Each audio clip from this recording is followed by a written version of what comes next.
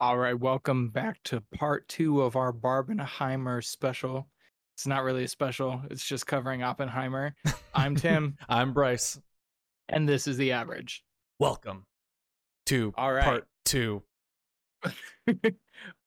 Of our first not really special Episode. So, yeah. All right, so this is Bryce's most anticipated movie of the year. This is correct. These are some facts. Okay, so Bryce, I'm gonna go ahead and let you take lead on most of this. Ooh, Okay. I can go ahead and do the plot breakdown if you want me to. No, go ahead. Should be easy, you know, Okay. because history. If you didn't know, Oppenheimer was the father of the atomic bomb. The one that go boom. Killed lots of people real bad. Ooh, that was tasteless. Anyway, Tim. So if you didn't know, Father of the Atomic Bomb, this movie actually is not as much about the Manhattan Project as I thought it was going to be. It's definitely kind of a character study of Oppenheimer. We actually begin at the end where he's kind of on trial for his security clearance. Some suspicion that he might have been a Communist Party member, which, if you didn't know, communism was the biggest threat to America post World War II. But now it's fine because we figured it out better. So anyways, they were talking about taking away his security clearance, and we are kind of told the story of the Manhattan Project and how Oppenheimer got started and all of the important details through a series of flashbacks that happen kind of intertwined with these questions. It'll be question something, and then we get a flashback that we get to see how that unfolded, and it plays out over this series, basically this interrogation. And that's kind of the plot breakdown. Yeah, pretty straightforward. You ready to dive in? I'm ready. All right, let's just go ahead and start off. Excuse me. Let's go ahead and start off with the story and plot. So I gave it a 5 out of 5. Now, surprising to probably everyone and anyone who knows me, I actually tempered my expectations going into Oppenheimer as I controlled. Yeah, I know.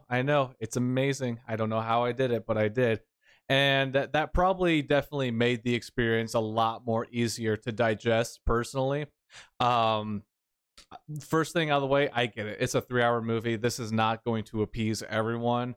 It's a very long story, and it's definitely a very I don't want to say messy, but it can be hard to keep up with where things are at times. However, for me personally, I was able to keep up with the entire story and the plot. I thought it was a fascinating telling of his story. I liked how they kind of jumped in between places to give context to certain situations, whether it is his personal life, the Manhattan Project, or how it correlates with the end of the movie, or like the end where he's on trial and stuff like that.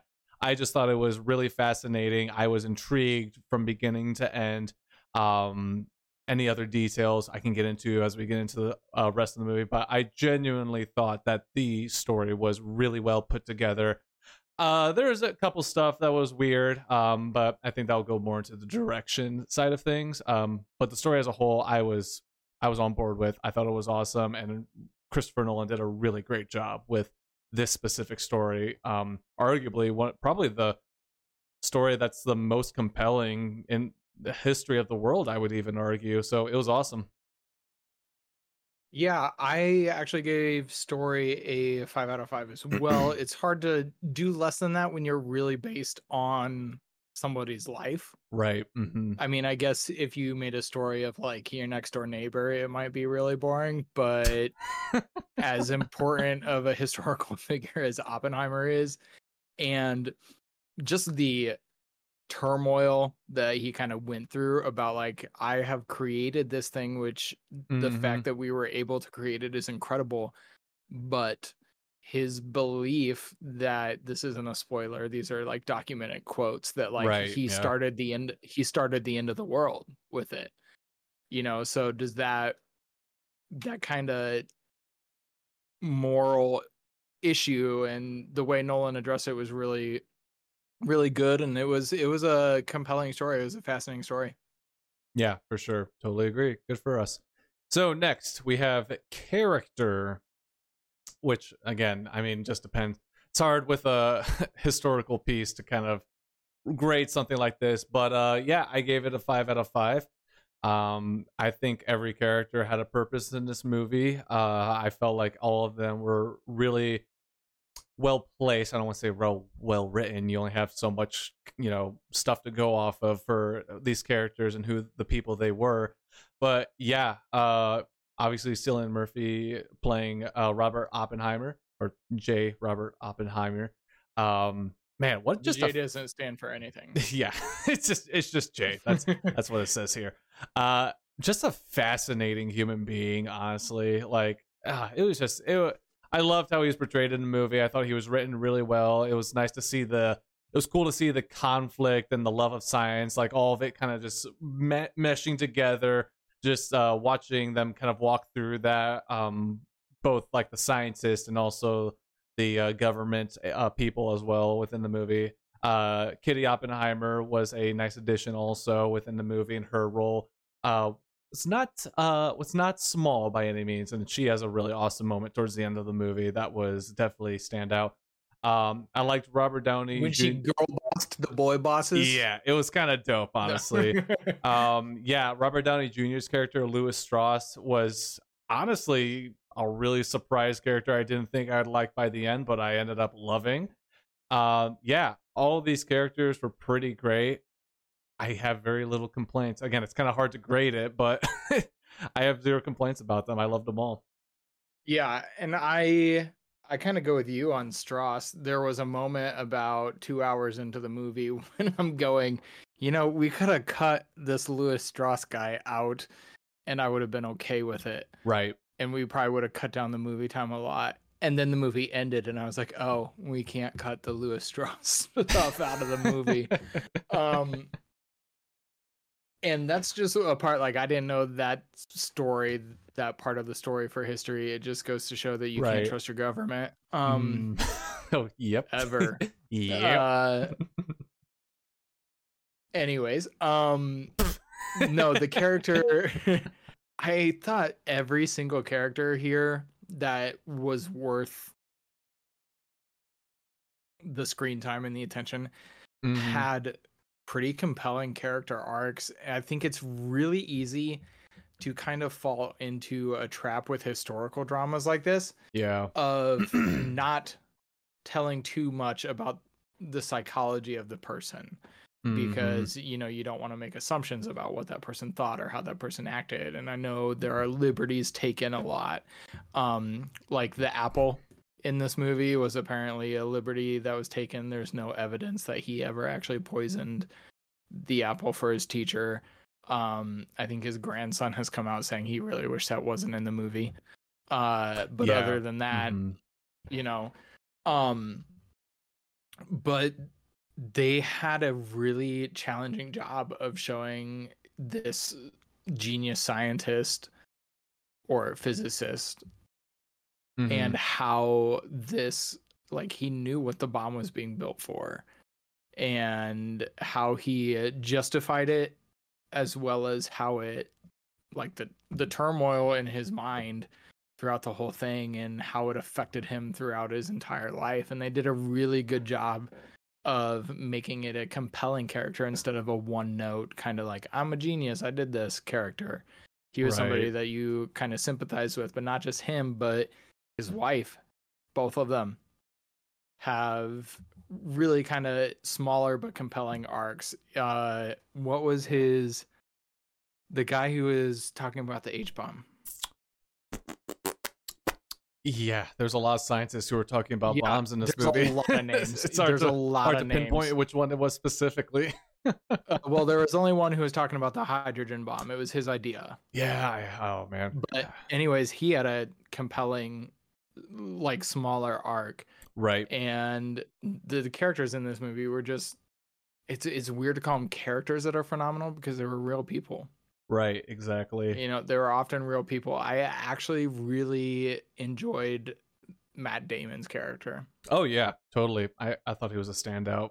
Yep. There was something about, like, it was probably one of my favorite roles Matt Damon has ever done, in all honesty. I really enjoyed that one. Yeah, definitely But a yeah, memorable role in his repertoire, I would say. yeah. But I gave it a 5 out of 5 too. Perfect. So, we're perfect so far. Oh, here we go. Yeah. Okay. So, let's go. All right, gonna take a moment here. You ready for this? My boy Ludwig is his name, okay? Okay. Ludwig Yes. Goran's son. Yep. I probably butchered that, but you already know what we're about to talk about. That definitely sounds like it was. Yeah, we're about to talk to. Oh man, just oh my gosh, just the cake here. Okay, music and sound design. Here we go. You ready? First of all, let's get the music part because the little easier to talk about. The music was perfection. It was absolutely just beautiful. Every single scene was elevated with the score. I don't know. This man is just out of his mind. He was also responsible for the Black Panther soundtrack, which is also a banger as well. So they're, obviously the only thing good to come out of that movie. Yes, correct. Killmonger's okay too, but yeah, even Killmonger was one of the best Marvel villains. Yes, agreed. But yeah, the music, I was just singing in the theater, just eating this stuff up, man. Every single scene was great already, but the music just took it and just launched it into the stratosphere. I'm not kidding. It's just an amazing score. I cannot say enough good things about it. Ludwig did amazing. It was just awesome. And the sound design, we all know what we were here for. We were here for the bomb going off, and oh my gosh. Yeah, it did not disappoint. It did not disappoint at all. And obviously there's more outside the bomb. I just really wanted to drive home that when the bomb goes off, man, I don't know. I couldn't have even imagined like how they would go about doing that scene and sequence in the first place. But the decisions that he made to do it, like, it takes music and the sound design together, and it just creates the perfect moment of the movie for me. Like, that is the moment of the year in movies for me. I don't know anything that's going to top that for the rest of the year.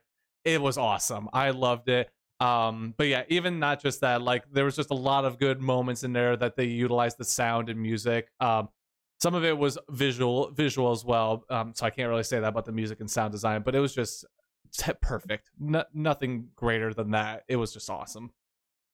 Yeah, so I don't know that I can top Bryce's enthusiasm on that one.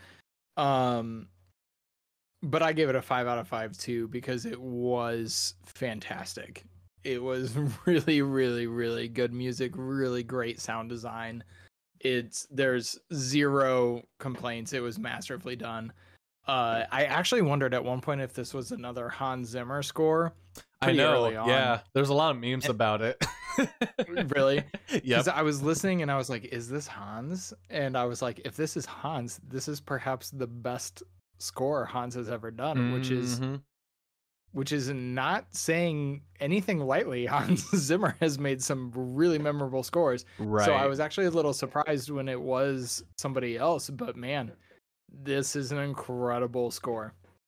Yeah, exactly. There you go. So this ties into that what I was talking about earlier, but the editing and special effects, we'll jump into that. 5 out of 5 again. They did a lot of really cool things with the special effects. I don't know what parts of it were CGI, because there's they did say there was like a few cut like scenes that were CGI'd, but most of this movie is special effects, and they do a lot of these really. So I'm trying to remember. It was at the beginning of the movie, but basically, Oppenheimer's very fascinated with science. He's really fascinated with atoms and just how they work within the world. And they have these really cool sequences where I guess it's supposed to represent like atoms and like just molecules and just how they move and like what frequencies they're at, etc. It's some really interesting stuff.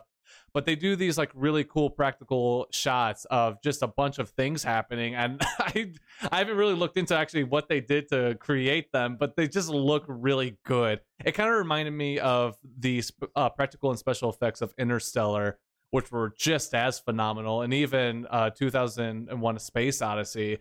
But they were just beautiful to look at. And like I said, the explosions they were doing, and those effects were really well handled too. And also, as always, it's a Christopher Nolan movie, so the editing and the cinematography is always top notch. It's a really well shot movie. The editing keeps the pacing real nicely. You know, there aren't any infrequent cuts or anything like that throw you off. I think it's really top tier cinematography, as always, from Christopher Nolan. Yeah. I agree. Thank you. I gave it a 5 for this as well. The effects are truly stand out, pretty incredible stuff to see on this. And I know they had talked about doing a lot of things practically and how they recreated some of the very things that you see on screen instead of choosing to go the computer route, which is awesome. I almost gave the editing a 4, in all honesty, because I think anytime you're juggling so many timelines that you have to have one of them in black and white just to show you that it's a separate timeline, right? You start to question if it's necessary to do that many timelines. I can understand that. But they handled it really, really well. Like, they did a really good job. Now, just like some of the older people that were in our theater were confused by when certain things happened and when so funny. it doesn't work for everybody, which is problematic, but it was done really, really well. So I think it's kind of one of those things that, like, could less have been more, or in this case was more, because in typical Nolan fashion, it's not told in a linear way. And I don't know how much it helped the story. I think there are certain times that it definitely helped the story, like the final shot of the movie, tying back to the beginning of the movie. Oh, what like, a great masterful ending. Yes, masterful choice. Yes. But early on, there were like 3 or 4 different timelines going on that eventually fizzled down. And it did make me beg the question, like, is 4 different timelines just too many to have at the beginning of a movie? Understandable. And you know, by the end it was fine. I still gave it a 5 because it was edited really well in a way that wasn't super confusing and you could follow it all. But I was left with the question, like, it might have been a tad too much. However, that didn't take away from my appreciation of it. Yeah, I totally understand that. That's a fair point. Cool. So now we're on to a script. We finally or at least I finally break the perfect mold of 5s and actually give it a 4 here. I think it was a great script overall here. Like like I said, the story really doesn't miss a lot of beats. I'll get more into that into the direction, but I for a movie with just a ton of talking, and especially at 3 hours long, what does help it is obviously the historical context of what's happening. Either you're interested in that or you're not. So those who weren't interested probably didn't go see the movie. Those who were did go and see it. And I just found almost every conversation being had I was just pulled in. I was wrapped in. I felt like I left with a PhD, honestly. By the time the movie ended, I understood everything they said, and I could make my own atomic bomb if I really wanted to. FBI, don't listen to me. The one thing, this is where I'll start kind of knocking the movie a little bit. And again, this will also go into direction. The love story side of this movie, it didn't hit for me. It didn't really hit. Vital and necessary. And I think that's why it didn't hit, because it was hyped up as if it was supposed to have this huge impact, which it does impact the story to an extent. But I just didn't really connect with that. That was definitely my least favorite part of the whole movie, and it just didn't land for me. I'll get more into it in direction. I just thought it didn't really work for me. So I knocked the point off for that. But yeah, other than that, everything outside of that works really well. Also the kid part of it was like the kids part, like that part was kind of weird also, but whatever. Outside of those 2 parts, the rest of the script was really solid and good. Why am I confused on the kids part? Oppenheimer's kids, remember? Um I don't know, it's been out a couple weeks, like, and it's historical, I think. So Yeah, I'm just. so they end up taking their Oh, kids, and yeah, you remember? yes, Yeah, yes. so anyway, Okay, yeah. yep. You Now I get it. follow. Now I Yeah. follow. Yep. I Yeah. was like, what happened with the kids? Oh yeah, okay. Um. Yeah. I Anyways, yeah, I actually gave it a 5 on the script. mhm. Um, I thought it was just really intelligently written, and Yeah, you have totally. to be when you're dealing with one of the most renowned physicists of all time. Mhm. Um, but it was really, really intelligently written using some of his documented, like, actual quotes. Um, Even the way, like, it was kind of a cringy scene, but even the way that he is often attributed with the "I have become death, destroyer of worlds," but this movie pointed out that he got that from somewhere else. Right. Like, even the way they worked that into a script, it was a little bit like unnecessary, but just adding that in there was a nice touch. A little bit of intelligent script writing in Mhm. that, because it is quoted again later at the scene everybody thinks it should be. Um, but yeah, overall, I was pretty impressed with the script. A lot of the just dialogue works really well. There wasn't any like breakout lines that I was like, wow, that line made no sense or didn't fit the moment. And instead, it was very often, there's a lot of build up to what Oppenheimer said to somebody. Mhm. And I was really like, there was so much buildup. I started to go like, this better be good. Because if it like, it's building up so much, and I was not disappointed by it. I was like, yep, that was solid. That Mhm. was solid. So yeah, I give the script a 5 out of 5. Yeah. Well done. All right. Next up, we got acting. So I gave that a 5 out of 5. I thought everyone was just great. Let's get the top man off the bat here. Cillian Murphy.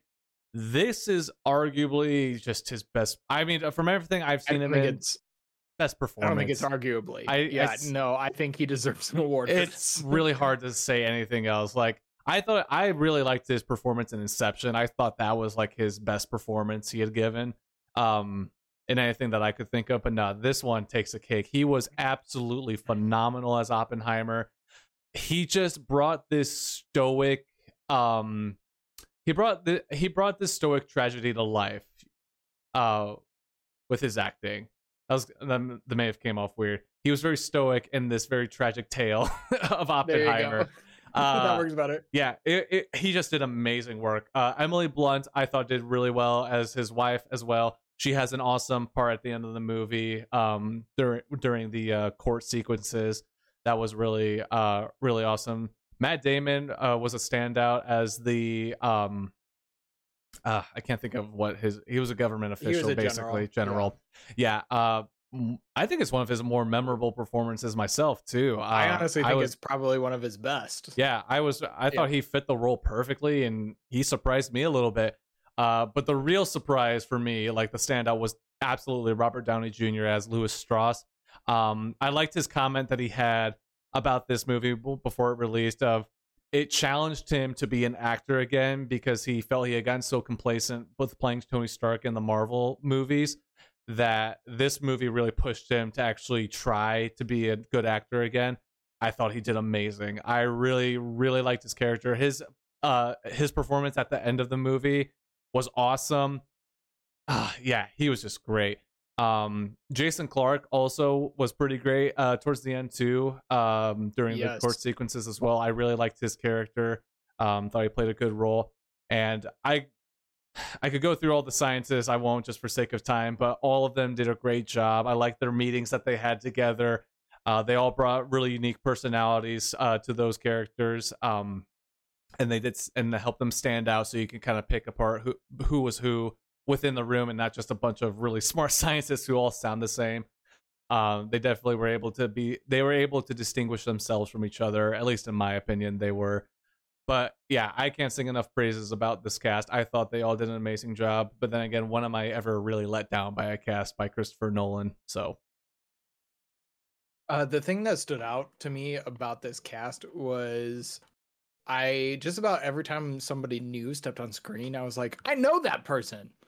Like I've seen almost everybody in this movie in other things, which always, I don't get that way with a lot of movies. It's usually like, your leads or maybe some of the secondary casts you've seen before, but then a lot of the people that are on screen for 2 minutes, you're right. like, oh, you move on.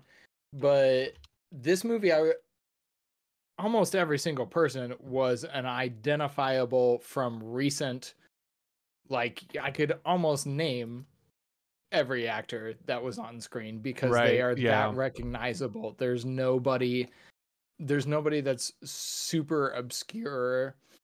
Maybe a couple of the cast members, but like I think I was first struck by Kenneth Branagh as Niels Bohr. I was like, wait, I didn't know Kenneth Branagh was in this movie, first of all. Because I love him as a director on he was Death on the Nile and Death on the Nile, Murder on the Orient Express, and then the other one that's about to come out. I'm trying to remember. There was another guy that yeah. I was surprised by him because I don't know if he's put on weight or if he just was in.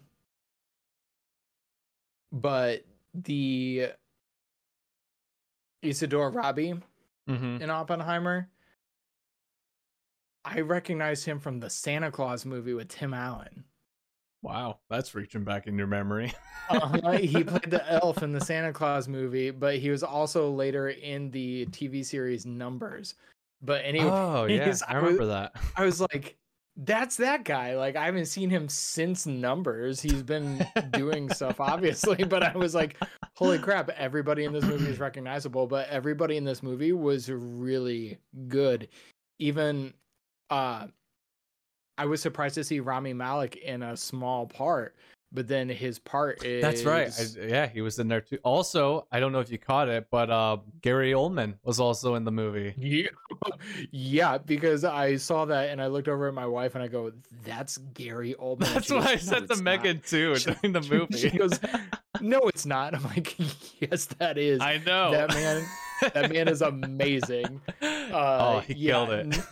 That was fantastic. But like we said at the beginning, Cillian Murphy deserves an award for this. Oh yeah, he should definitely be in contention. He was incredible. Yeah, absolutely. I think this is his best performance he's ever had. It was amazing. Yeah, for hands down, because he normally got cast as like kind of that creepy bit part. He played a lot of villains in the early 2000s. Yeah, Wes Craven's Red Eye. Yeah, Batman Begins. And I will never forgive you, Christopher Nolan, for not giving me a main villain in Scarecrow. He was perfect. He was. We did not need Ra's al Ghul, not Raish. Ra's. Oh come on, that was a great, come on, that was perfect casting for Ra's al Ghul. I've just never really cared. No, it was perfect casting. I loved it. I thought that was an awesome. I mean, I think he may. I agree. I've never been the biggest fan of Ra's al Ghul, but. Yeah, I mean, normally storylines with him, Christopher Nolan gave us the best Ra's al Ghul storyline. Yeah, like that. I was on board for that, and I thought that was perfect. Like, I'm also a bigger fan of Batman Begins than most people. I feel like so that's just whatever. Anyway, no, it's a great movie. It is. I think it's awesome. Scarecrow is one of my favorite villains, and he was underdone in that movie. I agree, man. I would have loved to see more of him. Anyway, we're way off track here. Anyways, yeah, we're talking about Batman now. Well, one day. Yeah, let's go ahead and jump into direction then. So this is where I give my number on that? Acting was a 5. Yeah, 5. So we both gave it a 5 there. Perfect score, obviously. Duh. So anyway, we're getting into direction now. So this is where a lot more of my complaints of the movie will come into play. But I gave it a 4 out of 5. Again, this is going to go back to, I felt like the biggest complaint I had was the love story section of this movie. I felt like I understand the part it plays in the bigger story. I just felt like it wasn't executed super well, personally. And the only other thing I'll point out is that the transition from the I guess closing of the Manhattan story going into the final like act of the movie, which is more of the court drama that it turns into, is a bit of a left Is turn. blunt. Yeah, it's I don't want to say it's blunt because it's not like that rough. At least it wasn't for me. I know for some people it was pretty rough, but for me it wasn't as bad as I thought it could have been. Because it took me a little bit to like kind of get settled into that section of the movie, but as soon as it like picked up, I was on board and I was in it. So it wasn't that bad for me personally. But other than that, for a 3-hour movie, I thought this movie the direction was pretty straightforward. Like I didn't find a dull moment at all in this movie outside of those couple little sections, and they barely take up like not even 5 minutes, maybe closer to 10 minutes. I forgot there's a couple like love scenes in there. Also the sex scenes were weird. Like it's just those were not needed, man. Those were just Well, weird. at one point I leaned over to Bailey and I was like, "Why does Florence Pugh have to be naked every time she's on screen?" What was even Like- more funny was that there was a country that CGI'd a black dress onto her. The sequence where they're just sitting there naked in their chairs, I thought was I thought that was hilarious, honestly. That was just funny, but it was not needed. There were a couple things that I was like, I think it's meant to make us uncomfortable. Yeah, I know, exactly. But it was so I think that's what that was all about, but I was still just like, I don't think this is necessary. Right. It almost made me feel like Nolan's like, I gotta do something to get the fans back after Tenet. Let's show Florence Pugh naked. Like, yeah. I don't know, but that's how I'm seeing all these articles about like it's vital to the story, and I'm like, yeah, the affair might be vital to the story, right? But yeah, the Florence actual affair. But them just sitting in a chair naked having a conversation, I don't see how that added to the story at all. Exactly. But right. Okay, whatever. No, yeah, I totally trust you, Nolan, for sure. Yeah, but other than that, I loved watching the story unfold of his early years and how he gets into the school, meets Albert Einstein, starts meeting government officials, how they start coming up with the idea of the Manhattan Project, and then the consequences of that. The sections of the movie where you get to see the consequences of everything, both from Oppenheimer's perspective and the government's perspective, and even the other scientists. And like Tim said, the ending of the movie that was just an amazing ending, direction wise to go, and I thought it was flawless. I really, it left me with goosebumps. Like, and even then, like, this is just me personally. There's something about Christopher Nolan movies where I emotionally connect with his movies and how he directs them. And there was times in this movie where just the way he decided to go with it, whether it was the bomb drop, whether it was the ending, or even the dialogue between some of the scientists, like I just felt myself I felt the emotions running through my body of just like, man, I don't know why it is him specifically, but man, I have so much respect for how he directs a movie.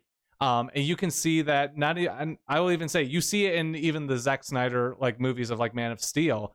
Like that was another one that I felt like his fingerprints were on that as well. And so I just have a lot of respect for him as a director and how he directs his movies. While he still has flaws, I connect with him emotionally, and it just, man, those moments are just priceless to me. And so you can't get that out of a lot of directors, and you can get that out of Christopher Nolan for sure. Yeah, I actually gave the direction a 5 on this because I struggled. I kind of went back and forth again between 4 and 5, kind of on the editing for the same reasons. I did feel like the final act, and I'll get into that, was kind of like it hit me like a baseball bat because I thought the bomb was gonna kind of be the end of it. Right. Like I knew it would be drop the bomb, the end. I knew there would be some come down. And that's why Oh, cool, thunder. That's why I was like, what is going? Oh, we have a whole other hour after the bomb drops of movie, basically. Um, so I was a little bit blindsided by that. It's maybe Yeah. not an hour. It felt like it though. Um, but I still gave it a 5 because this movie was just beautifully structured. A lot of the imagery was just incredible to look at. I'm always Nolan definitely has a style. It's not my favorite style, but he works it and he makes it work really well. Like Right. I've talked about many times on this podcast that I'm fans of like long tracking shots like you see Quentin Tarantino use. Yeah. Or like Mike Flanagan uses them. If you've watched Haunting of Hill House, skipped A Haunting of Bly Manor, or the vampire story that is Midnight Mass. He uses those and like he won't cut the camera for minutes at a time, and it's incredible to see. So I tend to gravitate to that kind of direction style. And Christopher Nolan is the opposite of that. He uses very quick cuts often. He uses a lot of really nice, he uses some close-ups, but this movie also had a lot of just really well balanced shots and imagery, almost haunting imagery at some points. And the lighting in it was fantastic as well. It was just really, really well directed. But like I said, I did struggle almost giving it a 4 because of, like we talked about, Florence Pugh stuff just seemed a little unnecessary. The not her character in that storyline, but like the way it was handled, seemed unnecessary. Right. Also, just how blunt the third act felt getting into it. And then speaking of, I'm losing my train of thought there. I was gonna say this. What were you thinking? No, I was. Wow, I was really going to ask you something. Yeah, I really did. Let's. You seem distressed about it. So, anyways, it's still a 5 for me because it is a beautiful movie, well constructed movie. Yeah. But it's it. I do think it's always interesting that like I say that's not a style that I was drawn to. Like that's not my favorite way to direct a movie or visually, but I've always loved Nolan's work because he sticks to what he does. He does it very well. He's not like, there's a way to do choppy, quick cuts, and there's a way to do it right. And Nolan has always been on the side of doing it right. I feel like he kind of created a lot of imitators after that, of wanting to do basically after his Batman and Inception. Yep. Like there were a lot of copycats after the way he made those movies. Not necessarily like, oh, I made The Dark Knight again. Even though X-Men Origins Wolverine has been on record saying they were trying to copy The Dark Knight, but like, yeah, right. Yeah, there were a lot of people who try to do that style, and Nolan just does it better. He does it so much better than everybody. For sure. Yeah. So that's my lost train of thought, and then trying to get back on track. Well, congratulations. Welcome back to the podcast. Yes. All right. Let's go into If Factor. I gave this a 4 out of 5. I think my reasoning mostly behind it was obviously it's a Christopher Nolan movie. It's a gimme. It's going to do well in the box office. There's not a lot of argument there. Is it? Because Tenet bombed. Did it bomb? I don't think it bombed. I mean, I don't think it performed super great, but I don't think it bombed. Well, let's say for a Nolan movie, it bombed. You look it up. I want to make sure. I'll keep going while you look that up. Okay. But anyway, I think I mostly gave it a 4 because I think even though the merger of the two between Barbie and Oppenheimer was a very smart move for marketing, I think Barbie definitely got a lot more of the momentum out of that relationship, just because, and I think a lot of that had to do with, for one, Barbie's a PG-13 movie. It's more open for its audience to watch it and go see it, whereas Oppenheimer is rated R. It's a more of a historical piece. It's a 3-hour movie. There's just not as much intrigue behind that compared to Barbie. So I mean, I could see why you would give it a 5. I'm not gonna say that's wrong necessarily. I just think for me, I feel like 4 makes more sense just given the context of the situation of when it was released. You had Barbie, it's an R-rated movie, it's more of a historical piece that's 3 hours long. And I also understand not everyone is as huge of a Christopher Nolan fan as I am. And so I feel like maybe I tempered that a little bit, but I feel like I just landed on 4 just given all that information. Okay. I gave it a 5 because of the whole Barbenheimer. Yeah, Like, which is totally fair. it took over social media. Yeah. It was everywhere. People were talking about, well, did you see Barbie or Oppenheimer? Like, it was sensation. It's still doing really well in the theaters. I haven't heard anybody say anything negative about the movie overall, other than like the old couples at our movie theater that were like, I fell asleep, but like, you're 70. So yep, exactly. So it was a 5 for me, and I did look it up. Tenet was 365.3 million worldwide, whereas Inception was 870 million, Dunkirk was 527 million, and Interstellar was 701 million. So did it quote unquote flop? So the budget was 200 million. It did not flop, but it was a disappointment. So okay. I'll correct my wording to a disappointment. It's not always. I remember he was very kind of frustrated by the results and kind of blamed it on. I mean, it was COVID, so that could have had something to do with it. Probably, but yeah. But anyway, yeah. Let's get into the wrapping up of this episode with entertainment and final scores with our final thoughts. So let's just get the entertainment and final scores out of the way. I was a 10 out of 10. I was thoroughly entertained from beginning to end. Like I said, this was my pick for my movie of the year. And for me, at least, it did not disappoint at all. I can understand if someone else didn't like it. There's a lot of reasons that someone might get bored of this movie. I totally understand that. But for me personally, this movie was absolutely the best movie of the year for me so far. I was not disappointed at all with this movie. In fact, I would go watch this again in theaters, honestly, with someone who hasn't seen it yet. I would just go by myself, honestly, if I had the free time. I would go watch this again, which brings my final score to a 47 out of 50. Tim, what was yours? All right. I actually scored it an 8 out of 10 on enjoyment, just because of kind of rewatchability. I really enjoyed it. I would watch it again, but it's not going to be my first pick of movies that I'm going to revisit. I'm probably going to pick out something different to rewatch.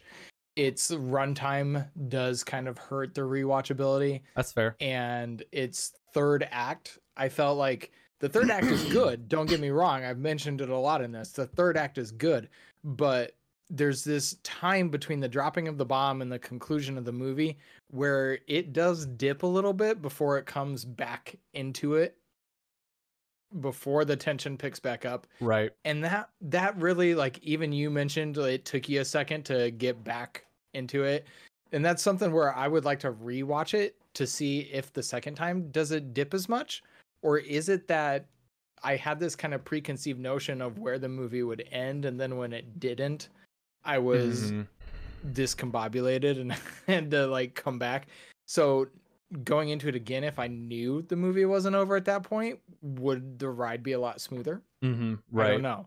But that, like, unfortunately, that definitely took me out of it for a minute, because I was like, oh my God, I thought we were done. And it's 20 minutes later and it looks like it's picking back up in tension. And when it did, it was riveting. So but there was definitely like this 10-20 minute section where you're like, oh, we're not done. So that did count against it for me. And like I said, the runtime for rewatchability, I don't think there's anything to cut in this movie. Like, I wouldn't go back and say, oh, this scene was unnecessary, cut it. That's it. I remembered what I was talking about earlier. The Florence Pugh suicide. Spoilers. That's okay. It's documented. Yeah. No, what might be the spoiler was the hint that it wasn't a suicide. Yes, and that was actually taken from the book that the movie was based off of. Yes, and I really kind of enjoyed that was just so subtle, but they hinted at it as just another part of the government manipulation of his life. Correct, exactly, which was was a very nice touch. I agree. Yeah, I was like, that was brilliant. Also, never trust your government. Tim, you have issues with governments? What? No, it's fine. Everything's fine. Everything's fine. Anyways, but yeah, so as I was saying, the runtime kind of hurts rewatchability overall. That's fair. I do, and that little bit of a dip kind of at the end of Act 2 into Act 3 kind of hurt my enjoyment levels, but it's still 8. I mean, 8's really high. It just means I'm not going to turn around and watch it immediately. You know, for sure. So it's still, for me, my final score was a 48. Somehow my final score actually came out on top of yours, but it was a fantastic film. It's hard to point out specific flaws. Like, I know we've managed to talk, but it's hard to say exactly where this movie messes up because it's so tightly constructed and so masterfully directed. Like, it was, I don't remember the last time I watched a movie and I was like, this was a tour de force. Is that the right word? Is it? I don't know. Maybe. I don't know. This was why just not? a masterpiece in execution, like from top to bottom. Yeah. Music, acting, directing, script, everything hit. I don't remember last time I watched anything like that. Maybe Once Upon a Time in Hollywood. But that's another banger, man. I love that movie. That one, I rewatched that one on loop because it's just a good time. I don't think I can't remember the last movie that honestly felt like it got better with every watch, honestly. Yeah. Here we go, getting off topic again. Nothing will match the tension of watching Once Upon a Time in Hollywood in theaters, knowing that the Manson family murders are about to happen and that Quentin Tarantino directed it. Nothing will match the tension leading into that, going like, what is he about to do? What is he about to show us? And then when that tension breaks and I'm laughing hysterically at something that should not be funny. No, you're totally right. Yep, I've never experienced that outside of that movie. But anyways. Yeah. So, I mean, any final thoughts? I don't have many final thoughts. I feel like I got most of my emotions out there during the episode. Yeah, I'd say you pretty well covered it, but that brings our final score to we rounded up from 47.5 to a 48. Yeah, which is basically perfect. So, yep. Let the number speak for itself. Yes. Yeah, I mean, this is basically the end of peak movie season for me, honestly. So I'm not disappointed at all. I know. What do we have next to look forward to? I mean, I know that. I mean, based on when this episode's coming out, you've already seen the new Teenage Mutant Ninja Turtles. We saw Talk to Me. There's a couple of stranglers out there that we have to pick from for the next episode. But yeah, I mean, this was the peak for me. So everything else at this point is just disappointing, and I'm sad. But I'm kidding. It's not gonna be that bad. But this was definitely the movie I was looking forward to most this year, and I was not disappointed at all.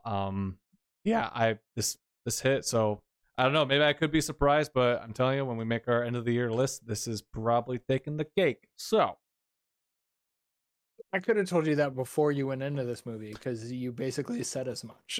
Well, you know how I am, Tim. I like to share opinions sometimes. Yeah, that's how this whole thing started. Don't act like you know me. Jeez.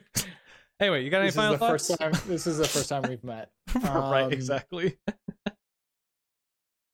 No, I'm looking at upcoming movies to. I was gonna say, are we already thinking about what our next movies could be? I know. Yeah, we made a list. I forgot. Yeah, we have a list or whatever. Yeah, let us know if there's a movie you guys want us to do in the next few weeks. I know that we're heading into a season where it's gonna get slower. I know we have a fan request coming up. Yes, we do have a fan request of Trolls 2, so that will be here on the list soon. But yeah, I cannot wait, guys. So I know they've been on our list of core films, the only ones we have left are The Exorcist, Dune 2, and Aquaman. Ooh. Cool. So the rest of Wait, those I thought are Rebel Moon was one of them.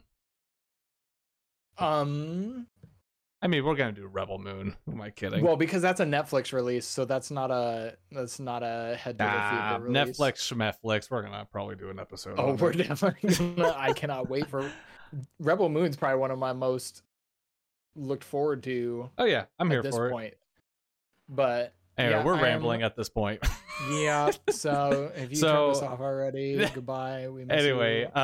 any final thoughts on the movie, Tim? You feel good? Go see it. Go see it. Yes, please. Before it's out of theaters, I'm telling you, you're not going to want to miss this one in theaters. Go see it. You'll have a great. Yeah, if the last Nolan movie you saw was Interstellar and you've missed Dunkirk and Tenet and those movies, get back to theater for this one. Absolutely. And with that, we are going to go ahead and close out this episode. So thank you for listening and watching. Go ahead and follow us on YouTube, Rumble, Spotify. You can also follow us for scores on Facebook, Instagram, and Twitter. Go ahead and leave a score as well and go through the link tree. We have our average scorecard there. It doesn't matter what movie you're watching, whether it's one that we've told you that we're going to do on an episode, or if it's one that you just saw and hey, you want to see how your score compares to all the other scores. It helps when we go ahead and grade these scores at the end of the day. Go ahead and do that as well. Am I missing anything? No, you can also score TV series. We have done TV series before, so do kind of view the season as a whole. Don't take it episode by episode, but if you finish a season, if you sit down and binge a Netflix show, go ahead and tell us what you thought. Yep, absolutely. With all that said and done, thank you for listening, watching once again, and we will see y'all in the next episode.